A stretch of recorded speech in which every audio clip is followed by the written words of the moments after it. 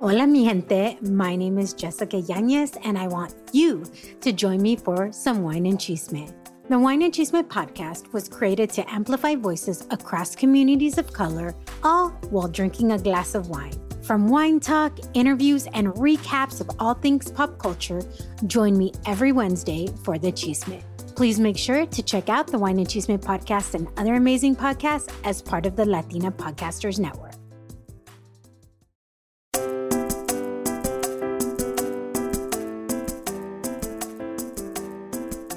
Hola, hola, mi gente. I'm Jessica Yanez, and this is the Wine and Chisme podcast, a podcast created to amplify voices and share the stories of people from BIPOC communities doing remarkable things, all while sipping on a glass of wine. So welcome to your new Wednesday.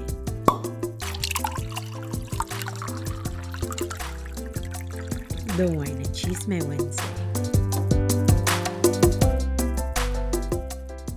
Hola, hola, mi gente. Welcome to another episode of the Wine and Chisme podcast. And today we have an artiste. I'm actually really, really excited because I want to hear about all of these projects. We have Ruben Rojas. Hola, Ruben. How are you?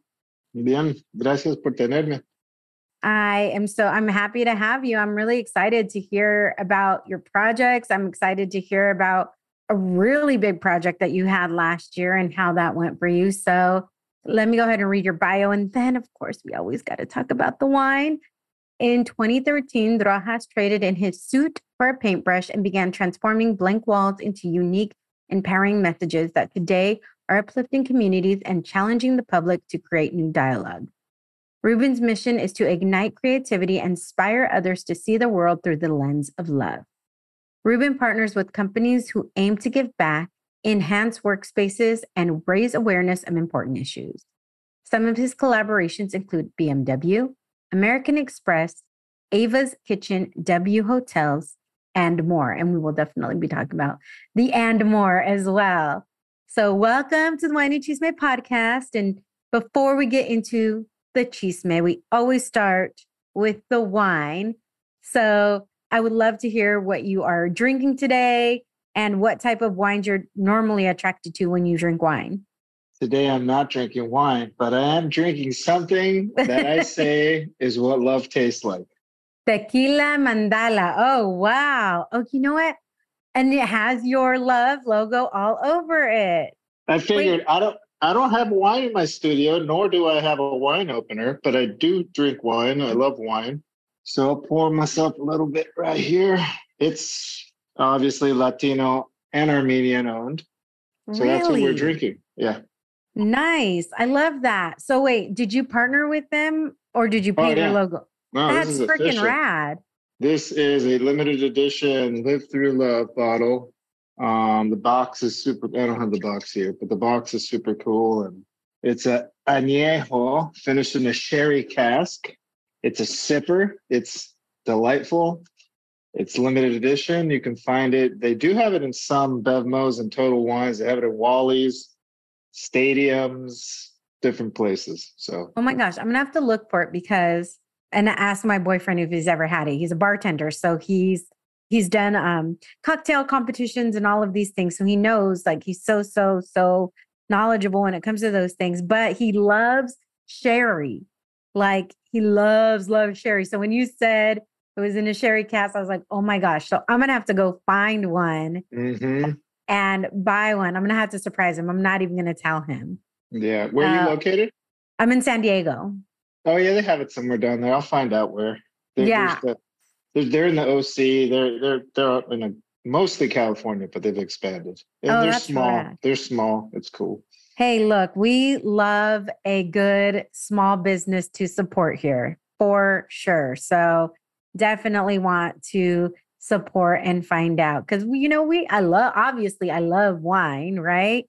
Would not have this if I didn't, but and also, and chisme, duh. but I have your second question, right?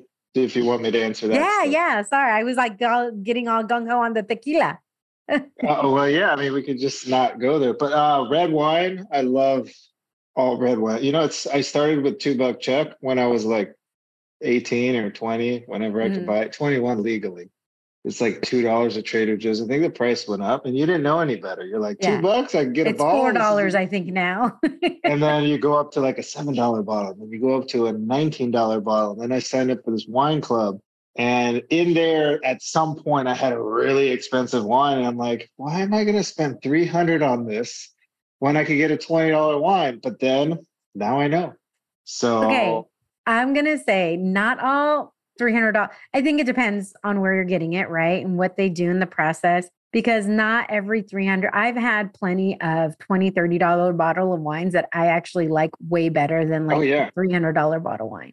Because a lot of people don't realize that a lot of that money goes into marketing. It goes to the bottle, the label, all of these other things, not necessarily the process. Mm-hmm. So yeah, I'm in the 45 to 60 range. You find so much gold. And if you're gonna drink, there's tons of stuff in the 30 range, French Bordeaux's, and I always say bulgogi, but that's a Korean barbecue meat dish. It's like Beaujolais. I don't know. I can't even. Beaujolais. Yeah, some of that stuff. Malbecs. I just like those kinds of wines, and it's just great. You know, when we go through Italy, just Italian wine all day, breakfast, lunch, and dinner. When I'm traveling, there's a bottle for breakfast, lunch, and dinner. And breakfast is obviously like a prosecco or a champagne, or lunchtime could be a in rosé. Italy it would be it would be a cava usually. No, Spain, prosecco in Italy, cava in Spain,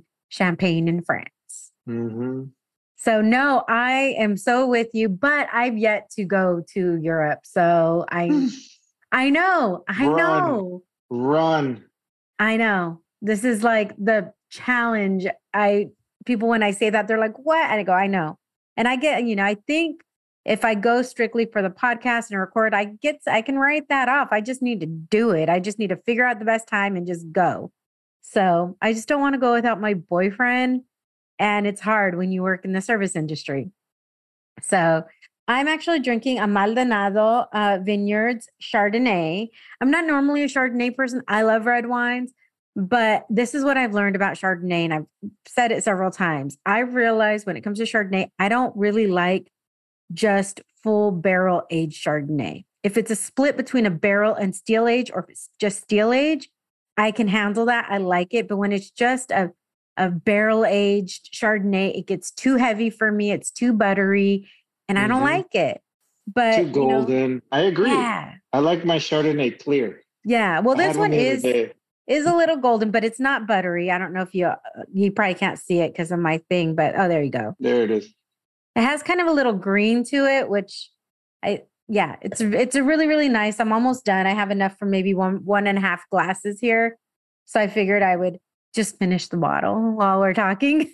It's happy hour. Let's go. So, salud. Oh, hey. This is good. I love this one. I will say, yeah, I'm so glad I learned that about myself in regards to like just learning about the process and learning about the wines and everything, and always continuing to learn. You're in your studio. I'm seeing everything in your studio, and it is, truly an artist studio. I love, no pun intended, I love to see the studio behind you. I think that's so rad. But I want to kind of just jump in, and I want to talk about like growing up are you first gen? Are you second gen? Like, what is your family history in regards to being now here you are in California? I'm first gen. And where are your parents from? Colombia. Really? Love that. You know what? I've had quite a few Colombianos on the podcast. And one of my really good friends, Astrid, is from Colombia. She actually moved here when she was a child. She's like in the East Coast and everything. But so being an artist, like I was saying something before earlier that I feel like when you're an artist from birth. Like you just see things differently. You just see things that nobody sees. You kind of put these things together. And is that something that you experienced when you were really young? Like you just gravitated towards all these creative things? And what was the response, whether it was at home or at school? Yeah, so I was an artist out the gate, but I was also an athlete out the gate. So I was both. So as an athlete, that's one thing. Artist, that's one thing. So I was able to use creativity in a lot of stuff. And, as a kid, I would doodle all over at school, my notes. It was my notes, and then doodles are just everywhere. I would do the book covers because we had to cover our textbooks, and people were like, hey, do my name, Oh whatever. yeah, So I'd do with the paper yeah. with the paper grocery hmm bags. So creativity has always been there and is just part of me. I don't have any formal training, as you'll probably ask questions and I'll tell you where I went with that path. But my mom put us in weekend art classes here and there. My mom actually had, when I was really young, before she had an arts and crafts store. It was called El Taller Craft Shop. I don't talk about it a lot because by the time we were old enough to remember, there was one store in the Panorama Mall and the other store, I think she had two. I don't remember where the other one was. But so it was there, but it wasn't like, go be an artist. Yeah. But there was creativity like already fostered even through your mom because she had an arts and crafts store and then she's putting you in these art classes and whatever. Is this something, because I tend to find people that are artistic have a hard time in school, like the schoolwork itself, because their mind is constantly wandering and everything. So how did you balance your creative mind, your sports, and like your actual education? This is where I'm wired different. School was easy. Really? I just sat, took notes, doodled, and I'd get A's. I don't know. So, and even now, how I've been able to turn, this into what it's become as a business. Like I'm ambidextrous. Like maybe my brain's ambidextrous. I think I get both sides of it. So I can run down the business side of it, the analytical side of it, the science side of it. I liked science. I did both. That's so crazy because, like I said, I've known people who are very artistic or artists and everything, and the people that I've spoken with previously, they tend to be kind of like head in the clouds, like they just wander off and start thinking of other things, and you have to be like, "Hey, over here, like pay attention." So that's so crazy that is like you were just so, like you said, maybe your mind is ambidextrous as well. So I think that's so cool. What sports did you play as well? Football, soccer, and track. Are you serious? So you play football, soccer, track. You have no problem. Your school came easy to you, as did your artistic side. Okay, this interview is very boring. You need to give me some chisme, Ruben. This conversation is just too easy. I need some chisme. You need to give me some. Well, let's see what question leads to where. So, what did you find? Like, did you feel like you ever had to choose going through like your sports side, your creative side? Obviously, you can get creative in sports and certain things, right? Like, there's creativity that you have to use in regards to thinking ahead of what, somebody's doing and how you're going to respond, or trying to be creative with a play or something like that just to get something done. Did you find that there was ever any conflict within any of those things, or did it literally just come all that easy for you? Because I'm gonna be mad if it did. No, I'm just kidding. No, I don't know if there was conflict like that per se. It was more conflict. If I said there was conflict in anything, it's because I belonged to like the jock group, but then I belonged to the creative group. I kind of made friends with, so Oh, that might have been it. Like I can't spend enough time with each side, mm-hmm. if that makes sense. Growing up, No, I because get it. the jocks are the jocks. They usually stayed around away from the creatives and you name it. Yeah, no, So I get it. I had it slightly similar, but it was just a little bit different because I was a cheerleader and I played softball. I like to call myself a girly tomboy. And I was the only Latina cheerleader, but then everybody I hung out with were all the other Latinos. So it was very much walking this fine line of, so yeah, yeah, but just in a very different way with with who I felt most comfortable with in regards to just hanging out versus the thing that I love to do, which was play softball and cheer. And so, yeah, it is very, very different, and having to balance that because you still need to be friends with your teammates. You still need to be, you have to trust them. They have to trust you in order to play or to even cheer. I was a bass, so I was throwing people up. So people absolutely had to trust me, right? So you have to make sure you're making a time for that, but you also need to make time for yourself. So obviously your time for yourself was tapping into your creativity probably more than anything. Was it always through drawing and through painting, or was there ever anything else that kind of drew your attention in regards to the arts? It was mostly that creative process. Like, I love music, but if I said I could have many talents, singing would not be one of them. Music, but although I made a song with a buddy and it's done pretty well. So, writing part of the song is something else. I didn't sing it. I spoke on it. But I guess I was music, about to say, really? Come on. I've dabbled in acting and all that. I love anything creative, whatever is a creative process, but I also have to love it. When I was really deeper into acting, I just wasn't into it. Now I think I'd be way more into it, like emotionally, everything. I'd be like, I could probably go down that path a little bit, but the memorization, that's a whole other world. Yeah.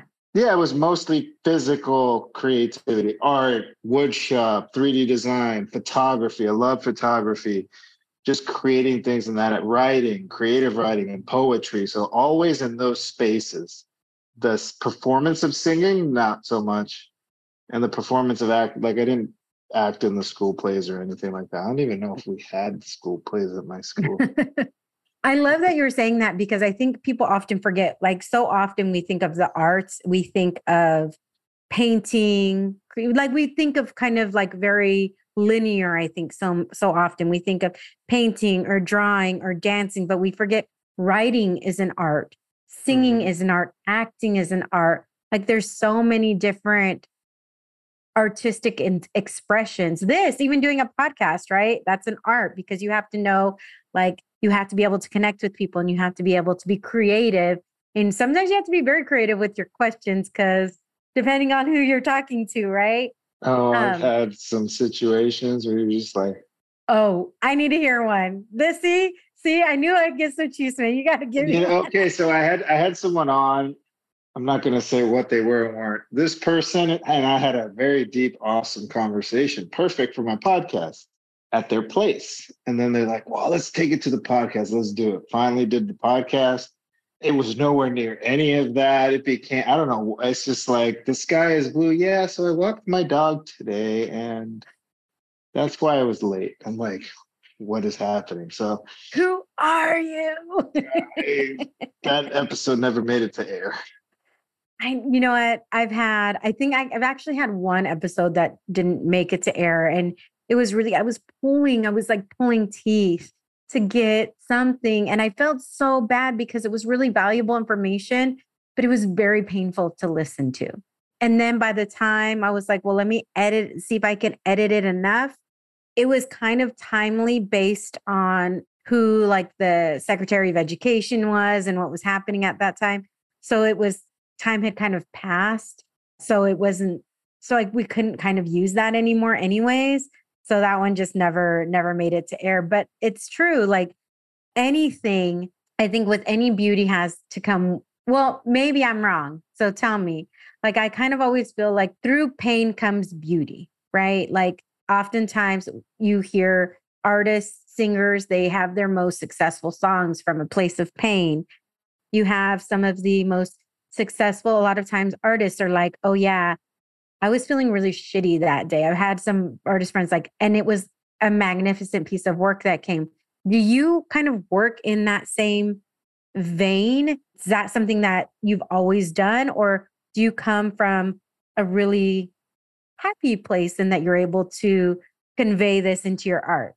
Well, the beauty lies within the struggle. No, I like to say, and I say it, you don't have to be Edgar Allan Poe in the corner or the suicidal dark guy on druggy, or like people have this misconception of what an artist should be, right? They're usually not athletes and fit like I am, which that I get that a lot. I have my dark days. I have my really dark days. I have my high days. It's all over the place. So I think my art is the answer to the dark days. It's not so much that I'm creating from the darkness. It's more, how do I answer when I'm in that moment? And what do I need to see in the world? So the first mural asked the question, who will you be? and I painted leader, responsible, worthy, just 80 different words in that vein. Because I didn't see that in the world. I kept seeing billboards that said, attacking my ego. You're not enough. Go freeze the fat. Go buy a truck. Go escape to the movies. Go get a boob job. Like, you see all these things. And I'm like, I need to see the thing that's going to change the narrative in my head, which is like, today I'm going to be responsible and be a leader, and I'm going to be grateful for what I have. So that's where my come from is. It's like fear is being fire hosed at us. How do I show the other side of it? Because there's actually more love in the world. We just don't see it as much because it's just not in front of us. Yeah, I feel like it becomes that negativity is what sells, right? Like that's what they put out. And I totally agree that we are getting messages constantly that we're not enough, that we're not enough. You need this, you need this, you need this, you need this in order to fulfill your life, in order to all of these things.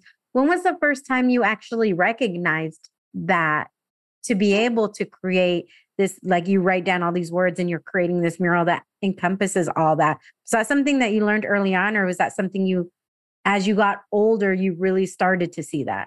So there's parts of me that have always been there. So it's like we lose ourselves along the way. We get broken. We put up guards. However you want to frame it. No one's broken. We're just a constant evolution. If we realize that we're always evolving, we can and try to move forward.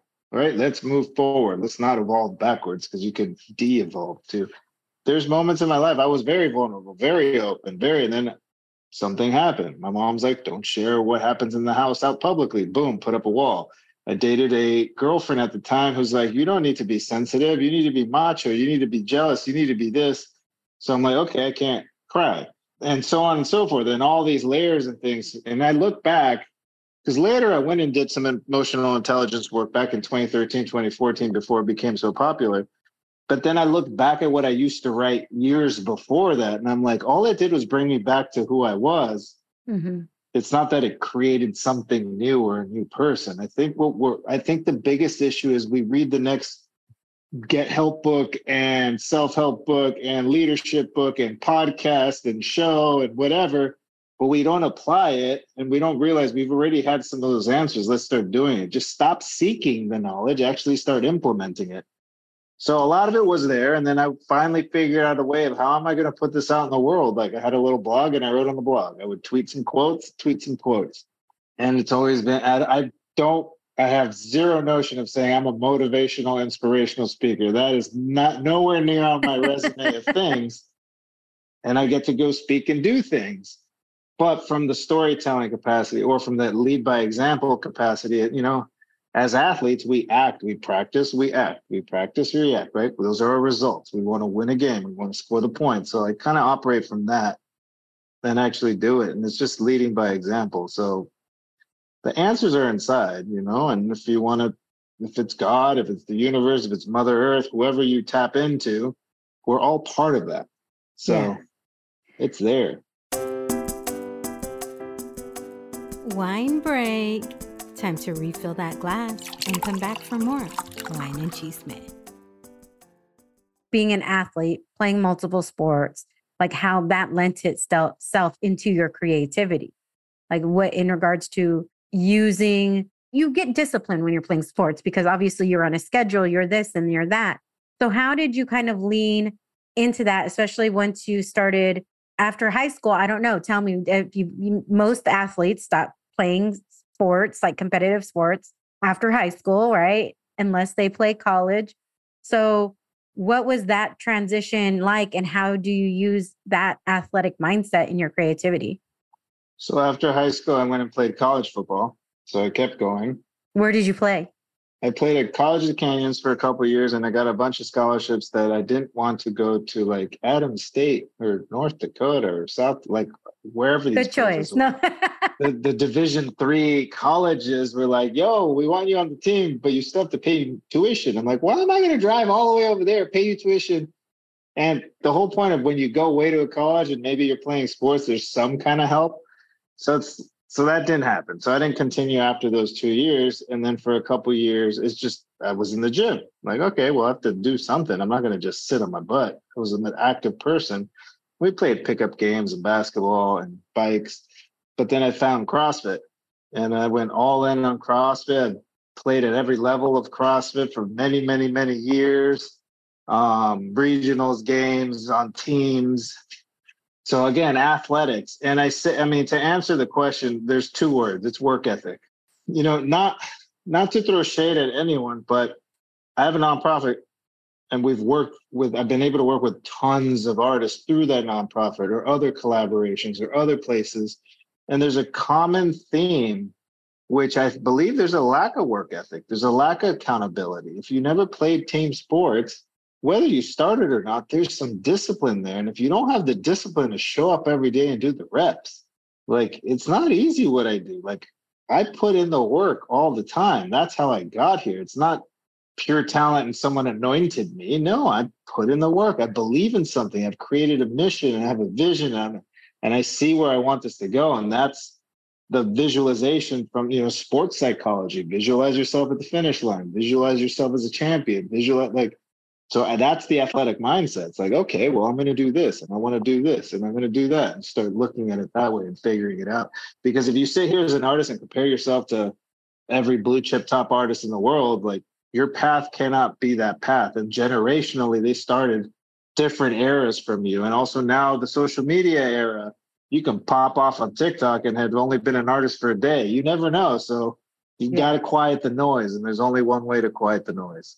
I love that you said that, because I think so often we do I literally just had this conversation with somebody in regards to not comparing yourself to somebody else's journey, because your journey is your journey, right? Like, you don't know. And on social media, in that vein, on social media, we only see what people want us to see. We only see the successes. We don't see the years of work, the years of commitment, the failure, the tears, the frustration that goes into it. We see the yay, this is happening type of thing.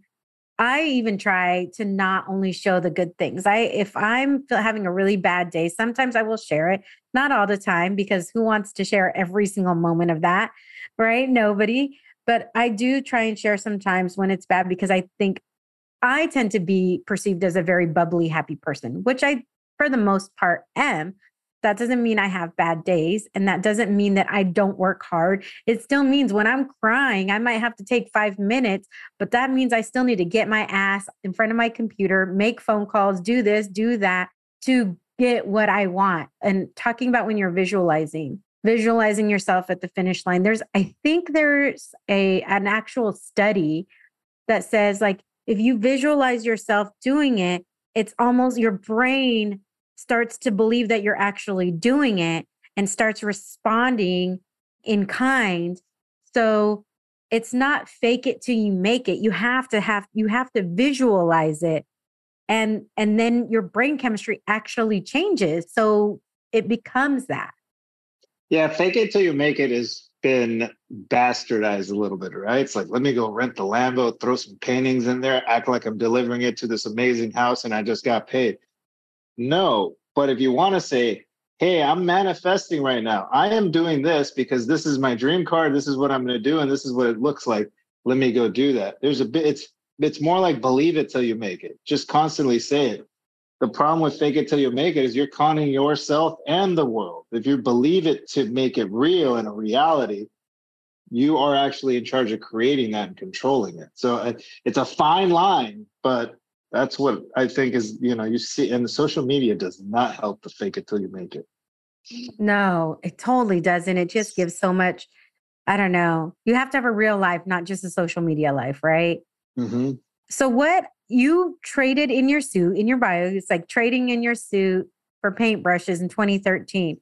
So tell me, what were you doing in what was that path from playing football in college? You do it for 2 years and you're like, I'm done because I'm not going to freeze my nalgas off in South Dakota or North Dakota and have to pay tuition.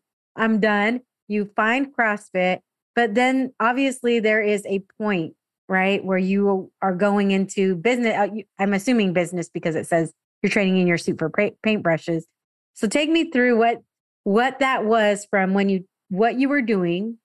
What was that? And then what was that moment where you're like, I don't want to do this anymore? And then you wanted to really feed that creative side. So after 2 years of college, I was an exercise science major. So I got my AS in biology, and then I went and got my BS in kinesiology, exercise science. I was going to be an orthopedic surgeon. So I went to CSUN, had one of the best kines programs. I have two regrets in life. I don't live by regret, but one of them is not going away to college for the reasons of all those amazing things of going away. Like imagine if I did 4 years in NYU or just wherever, it doesn't matter. I stayed home. Like CSUN, I could have ran there from my house. I mean, it would have been a pretty long run, but it was a 15, 20-minute drive from where I grew up. So it wasn't like I got that experience. So I'll tell anyone, go to college for that experience. But I nowadays, agree with college you is, wholeheartedly. You have to live away. I feel like you have to move away from your family to learn who you are, away from your family. yeah, because I'm born and raised in LA. I'm still in LA, but I also just love LA. And there's a lot of opportunity. And what I've created is really strong. I've traveled a lot. But back to that, graduated from CSUN. I have too many degrees. I was the kid that did like 23 semesters, 23 units, 22 units. I remember I said school was easy. And I don't mean easy like walking the park. It was just easy. I caught on. Like there was a point where I was a Mesa tutor. I would tutor other kids in biology and chemistry and everything. And that actually paid well. That was probably one of my first paid jobs. My microbiology teacher asked me, "Hey, do you want to work in the Mesa Center and be a tutor?" And that's how that happened. Chemistry, I hated chemistry. I mean, I didn't love it, but yeah, there was a 6 unit. I think it was like 6 hours. It was so long. It was anyway. So I graduated and I'm looking at orthopedic surgeon, med school. What am I going to do? My buddy's like, come try out real estate. I'm like, all right, what's the worst that can happen? Med school's still there. I made 18 grand my first month in real estate. And I said, $500,000 in debt, bald fat, 10 more years of school or money now. So I went after the money and more money and more and more money and more and more money. And I made a boatload of money, diamond watches, rims, Escalades, boats, houses, all the things. I was in Vegas every other weekend. Like that was the life in my early 20s. I'm Colombian, we're already ostentatious. I'm young and dumb. I got two buddies, like we're out partying, doing the thing. That's what you do in your 20s. But you also fall in love with the lie. I call it the lie now, that success is purely measured by what you have on. And it's kind of the truth. In America, it's like what you drive, what you own, what you wear brands you if you're successful or not. And that also goes back to the lie about fake it, you make it. I could wear a $2,000 suit. Doesn't mean I'm making $2,000. You know, it's so, but at the time I was. And then 2008 hits, and we all know subprime meltdown, the whole shebang. I was raised as a good boy to take care of his credit, pay all his bills, but money didn't come in. I was paying off my employees, paying everyone down, getting rid of everything, sold the boats, sold the houses, sold the stuff. Mind you, I did save half of everything. So if I had a paycheck come in, call it 20K, 10K went to a money market, a Countrywide that was paying 4.5% at the time, and 10K I would spend on life. So I was good at that. And that's what saved me through most of it. But there was a point where I had to go bankrupt. And I went into court here. The judge is like, yeah, you did everything in your power to not get to this point, and this is the point that you're here. The kicker, I also then got a DUI at the same time. So bankrupt, DUI. Yay. And by DUI, as we drink on the podcast. Right. No, and I barely We're even blew the sitting. way We're sitting. We're not going anywhere. the Uber didn't exist yet. No, there's no excuse now. But I'll just say it's karma for the times that I was plastered and shouldn't have been driving. Because when I got in trouble, it ended up being a wet reckless. So on my record, I had nothing. But for the DMV, anything is a DUI no matter what. Any mark is a DUI. So DMV wise, I was affected. My actual record as a human being, there's nothing on my record. But that was expensive. There was community service, a lot of time, and I was bankrupt and I was in the gutter. So I had to build back up. I'm like, wow, it's me without all these things still.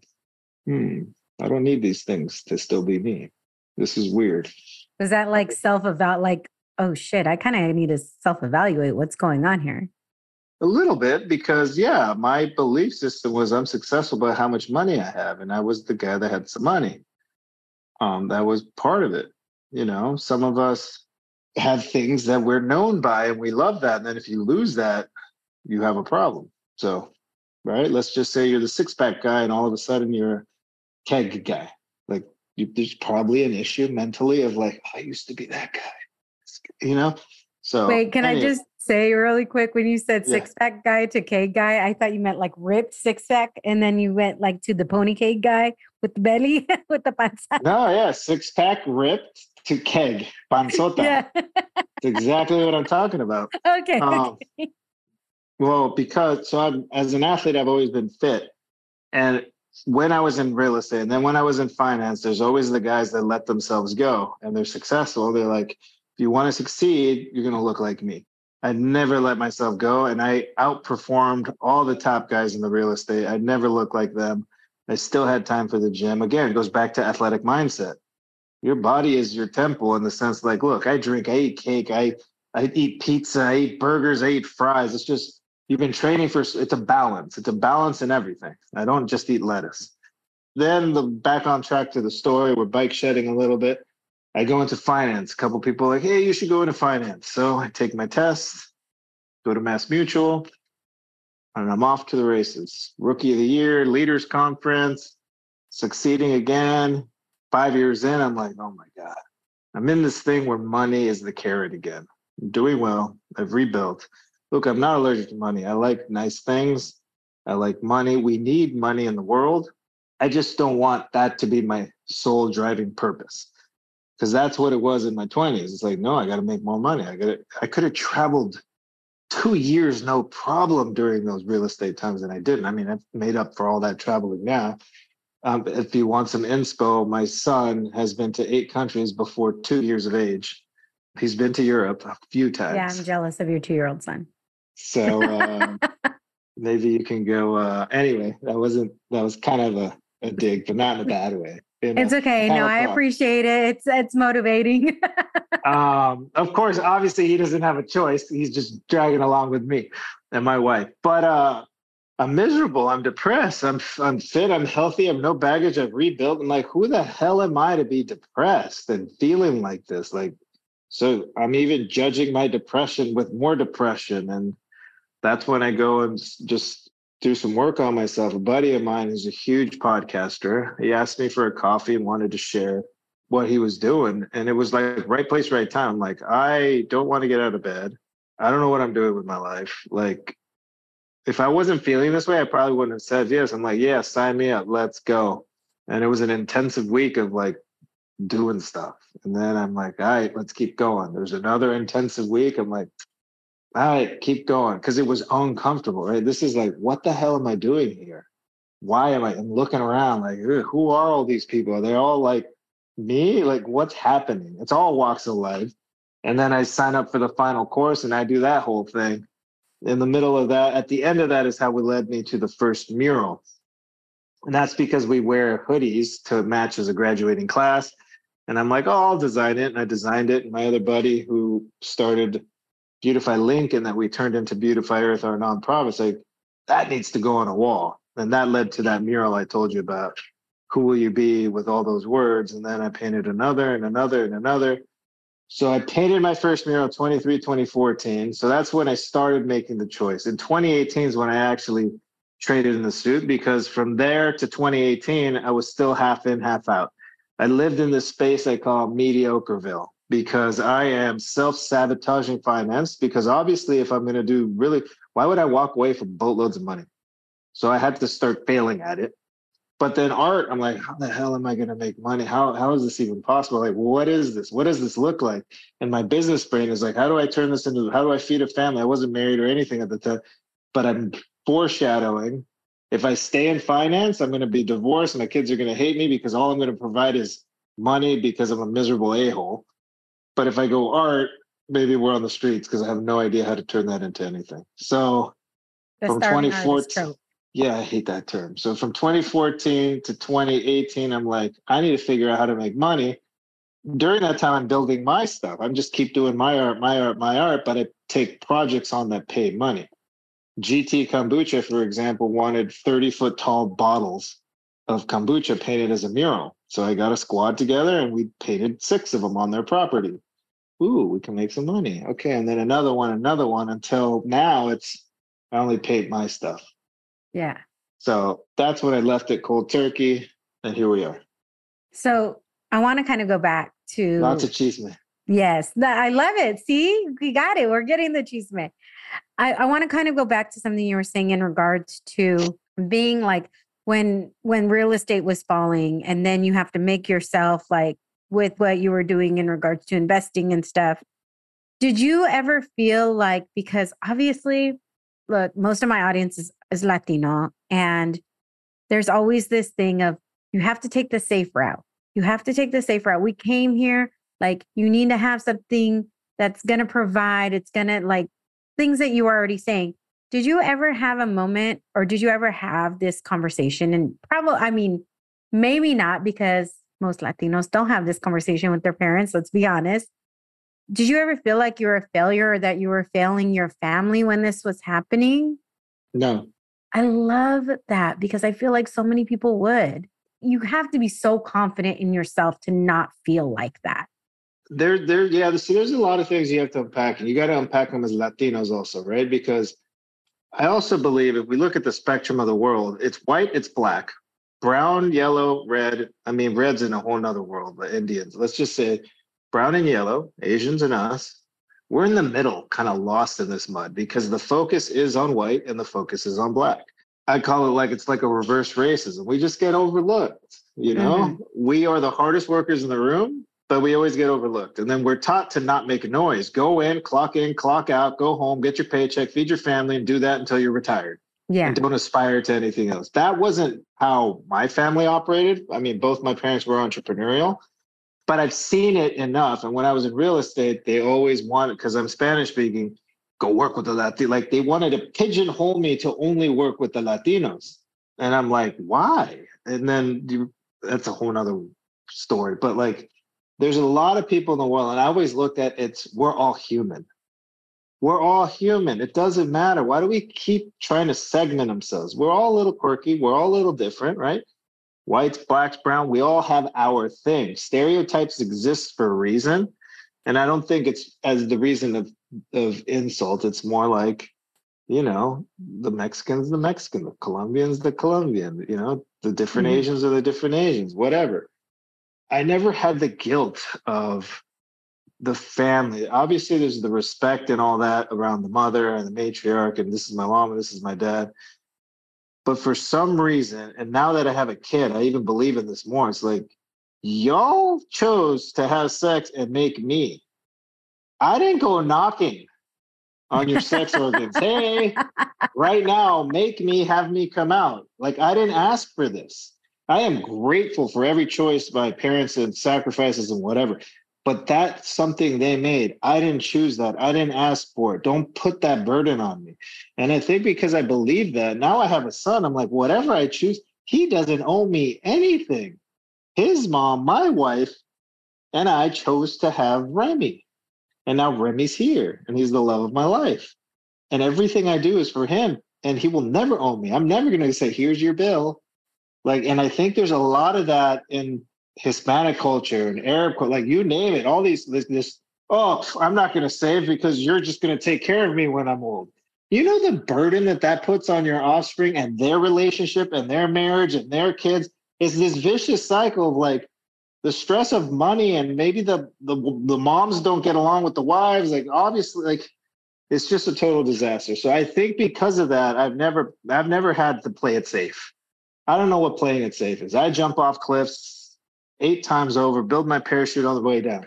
Now that I'm getting older, the only difference is I'm more keen and in touch with my mortality. So that's the thing. It's like, I'm better not jump off the house now.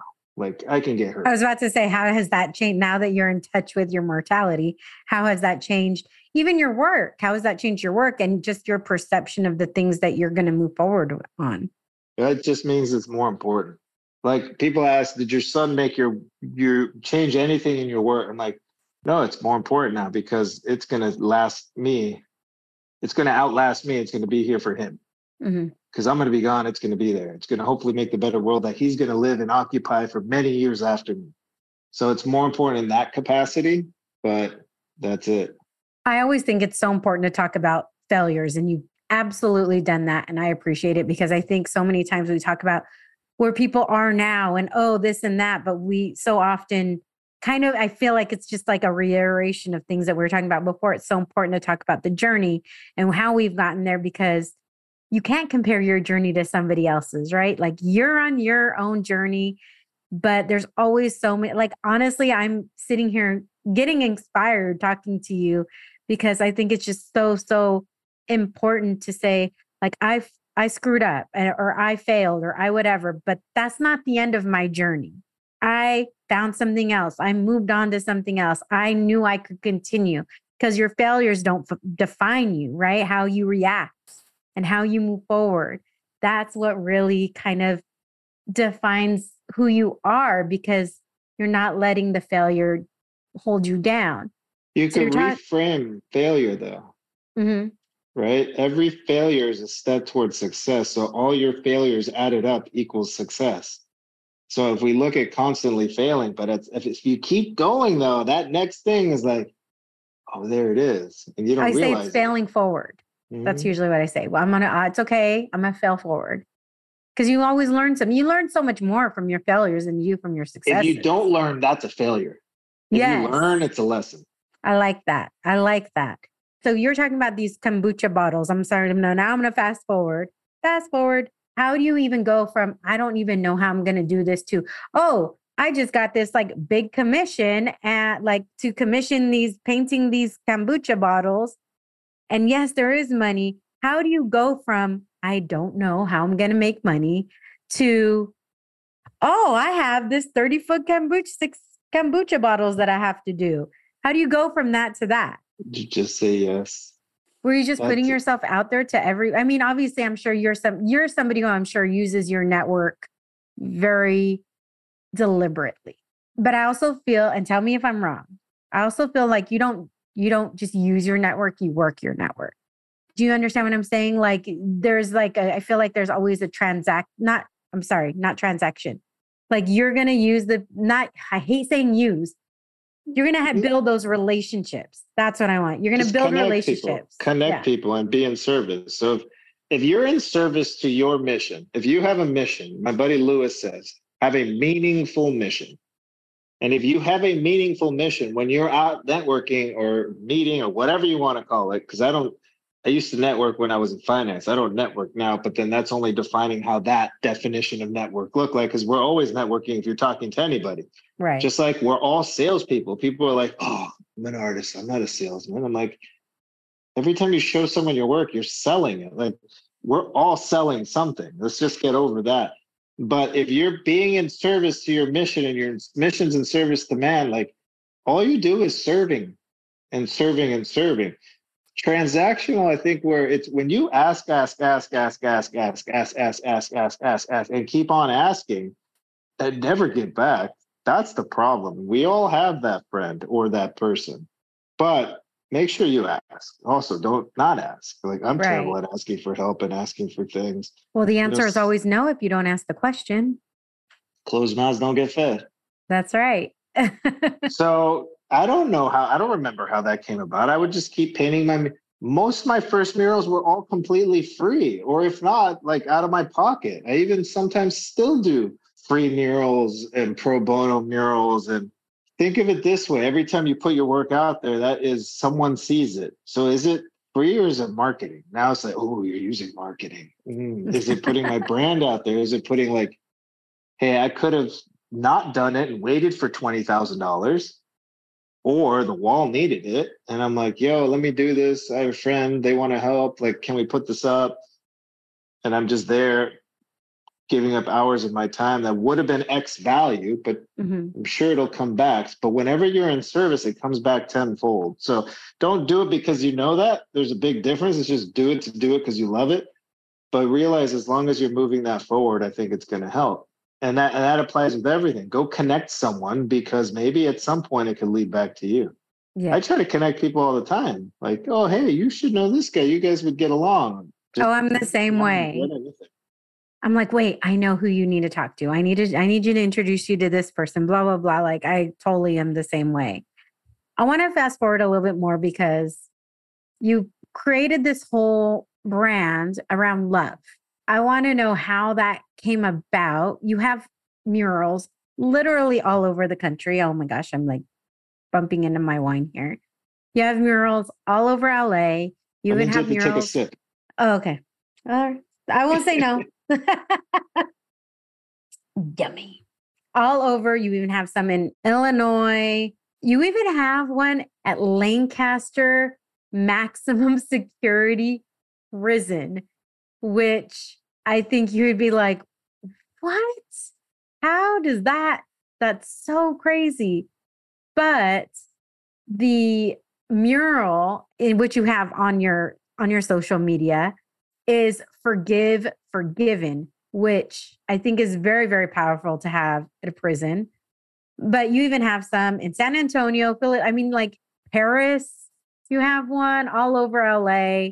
And I found when I was looking at them, they're all full of messages. And then you come in 2022, you get an NFL feature for the Rams and Bills for this love sculpture.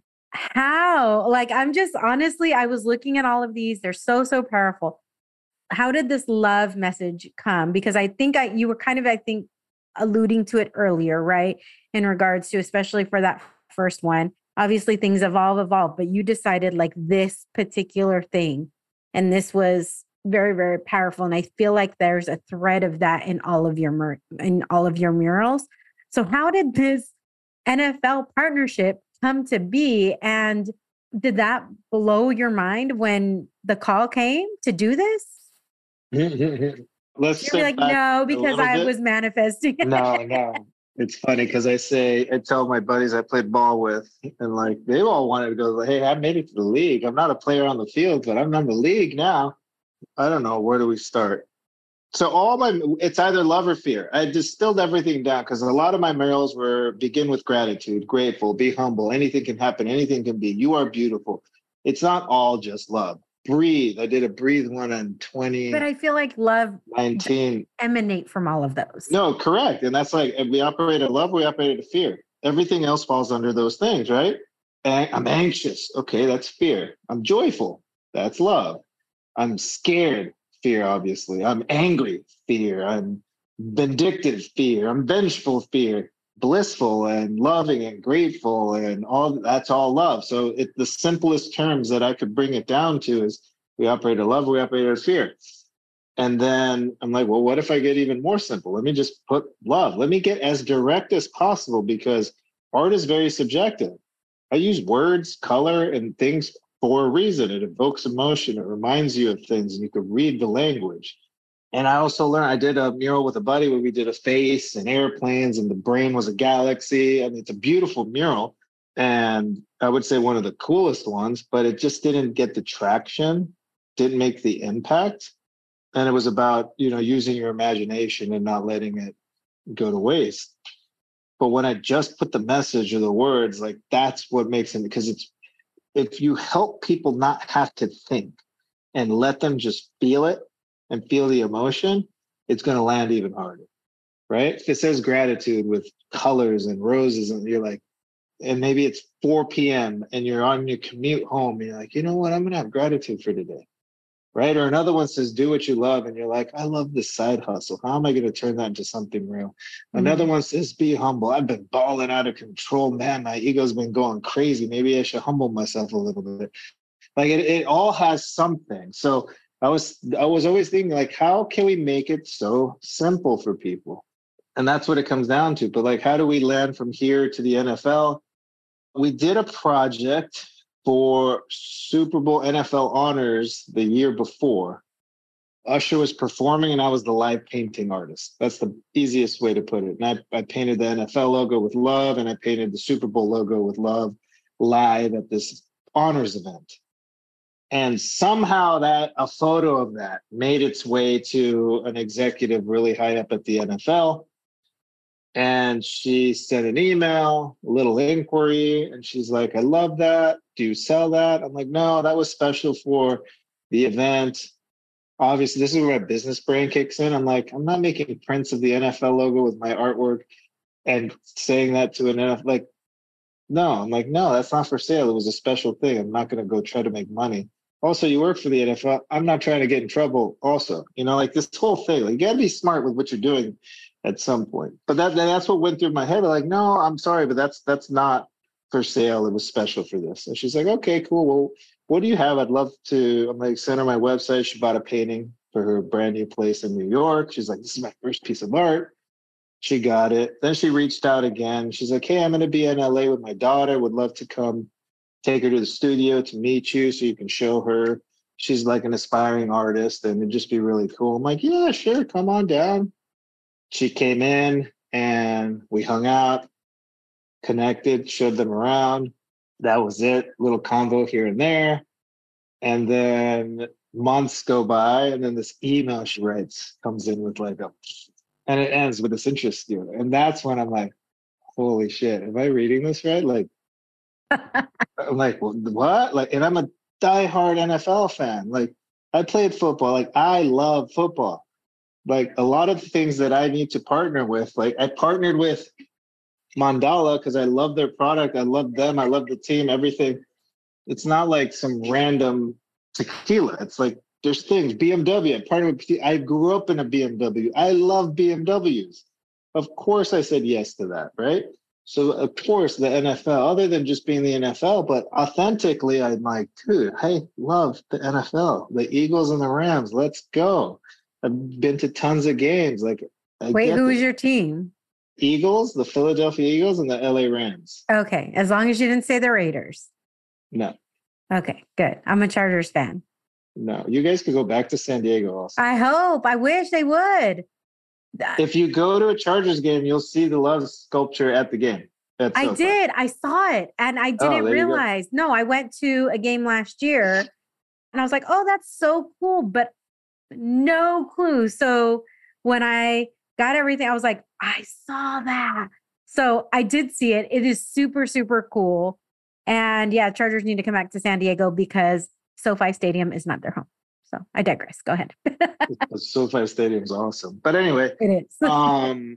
one thing leads to another, leads to another. And I think it comes down to putting in the work, putting in the reps. A long time ago, I said I'd love to do something with the NFL. So I've said it over time. So saying it, doing the things, showing up, talking about it, having the convos, then that comes in. I'm like, this would be amazing. Let's do it. And they pitched an idea and I'm like, yes. And I got on the phone with one of the guys and he's like, dude, we love what you've done building your brand and building the mission and building what you're doing. We want to help back you and champion you because this is something the NFL can get behind. So it's not just like, hey, here's your art. We like it. It's like, we like how you're showing up in the world, the mission you're putting out there. I say we're creating a culture of love. And so it's all of that. Mm-hmm. It's not just coin flip, I got lucky. Right. I think it's because I'm so committed to this mission that I'm doing and what I'm creating and people start aligning to it. And that's what I think is the most important part, having that meaningful mission, being committed to what you're doing, being you through and through 24/7. It's not just a show. It's like really what you're doing. And even after that deal, you don't stop. Like, okay, that was cool. What's next? So we've got hats coming out for 9 teams. One of them is the Raiders. Sorry. I'm a forever Raider hater. All good. All good. So we have 2 different hats for 9 different teams coming out. So that's going to be really cool. Let's see where else we could keep going. The Choose Love stickers on the helmets were part of it. And then they filmed, like, they're like, hey, let's do this. And then they're like, hey, we want to film you. We want to showcase. So they did a 5-minute thing. And it's also tied into the Buffalo shooting. So it's like, how can the Bills started choosing love? Like, how do we start amplifying this and make it contagious? And I mean, when you start getting backed by these big companies with big power about a message that you have, that's what matters. Everything else. And how much love was DeMar Hamlin shown when everything happened with him? Part of the Bills, That was wild. So yeah, just all of that. I mean, the Bills got hit hard last year. Yeah. In a lot of ways. So just keep going, keep pushing forward, keep showing up, being who you are. Don't stray from it. You can't fake this. Mm-hmm. When people meet me, they're like, "Oh, you're the same thing you put on Instagram, the same thing on your stories, the same thing in person." That's who we are. That's my wife, my kid, my family. Where's next for you? Where are you going? Or what do you want? Many things. I would love, and I keep saying it out there. This is how also things happen. You just keep saying it. So Nike, my team has heard it. People hear it all the time. Nike's going to say, just do it like Ruben and live through love. That's the campaign. One day it's going to happen. And I'll be like, I interviewed him. Jordan, I'd love an official collab. Jordan, they're starting to collab with more artists. I mean, currently it's musicians and stuff, but at some point it's got to be a street artist or something, and we'll do something. So that I'd love to design the uniform for the Olympics that are coming to LA. Just imagine the US team coming out in red, white, and blue love patterned uniforms. And to me, the intention, it's not about, yes, it's really cool that I would get to do that. Look, I'm not going to sidebar that, but this is really the thought. How powerful is it for the United States to show up leading with love? We're not looking very well these days. Like the Do you amount know of that turmoil. like we send out these travel advisories and other countries send out travel advisories that the US is not a safe place to visit? I did not know that. Other countries have sent out travel advisories because of, I mean, obviously all the mass shootings, hate crimes, like all these things that are happening. There have definitely been other countries that have given those types of travel advisories to others. Interesting. So, yeah. But yeah, so what's that? I mean, just keep going and keep pushing and see where this goes and see it everywhere. Because you're literally making your mark all over the world. What do you want your son to be able to see as he grows up and seeing your work? What do you want him to be able what's the biggest impact you would want for him? Well, his middle name's Love. So besides seeing his name all over the world, knowing that anyone can make a difference and he can make a difference, it doesn't matter who you are. Like I turned a scribble into where we're at right now. You found a way, make your money, pay your bills, feed your family. Make an impact. Yeah. I always leave a moment if there's something I didn't ask, if there's something else that you want to make sure that you're sharing, I want to make sure I give you a moment to be able to say any final words as we wrap up. I have really, truly loved this conversation. No pun intended, but if there's anything else you want to share. I don't know. I mean, I sometimes ask people that, but I'm also just terrible at saying all the things because then I'm like, oh, is that braggadocious? And people are like, no, you need to need to take up room. You need to take up space. No, it just helps support. Like if anyone can help this year, like I segmented my company into multiple companies. There's the media company, let's call it the merch company to make it easy, and the art company. So like the merch, taking the clothing brand to a whole new level. There's no reason it shouldn't be everywhere. Mm-hmm. I've taken it as far, and I'm going to continue taking it as far as I can, but there's definitely someone out there. Maybe I always say it's like that Nike, retired Apple or Nike executive that's like, I could have fun here. Because they're already retired. They've already succeeded. Let's see where we can take this. Like, that's what I would say. It's like finding more people to build the team out and make this thing bigger because it's bigger than me. And I can't do it alone. People can find you at Ruben Rojas, right? RubenRojas.com. Yeah, everything, just my name. Yes. And at all social media at Ruben Rojas. I'll make sure everything is in the show notes. And Ruben, I have so thoroughly enjoyed this conversation. Seriously. I know we had some technical difficulties at the beginning, but see, this was meant because there was not a single glitch in our entire conversation. Very true. Did you notice that? I was noticing that halfway through. I noticed it about 10 minutes ago and I'm like, oh, don't say anything. I waited till the very end. So make sure to hit up Ruben on social media and on his website. Go visit his murals, take pictures, tag him, buy the merch, do all of the things, mi gente, because I know how much we love to support our community and this is no exception. So Muchísimas gracias, Ruben. I appreciate you so much. And until next time. Thank you for listening to this episode of the Wine and Chisme podcast. For more information on today's guest, please see the show notes for links to websites and social media channels. You can check out all things Wine and Chisme on our website, thewineandchismepodcast.com. There, you will find the names of wines I drink each episode, as well as additional information on me, the podcast, and you can even apply to be a guest straight from there.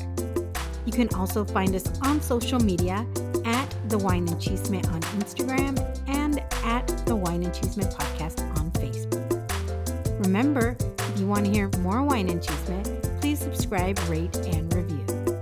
5-star ratings are appreciated, and those positive reviews are appreciated even more. Until next time, saludos.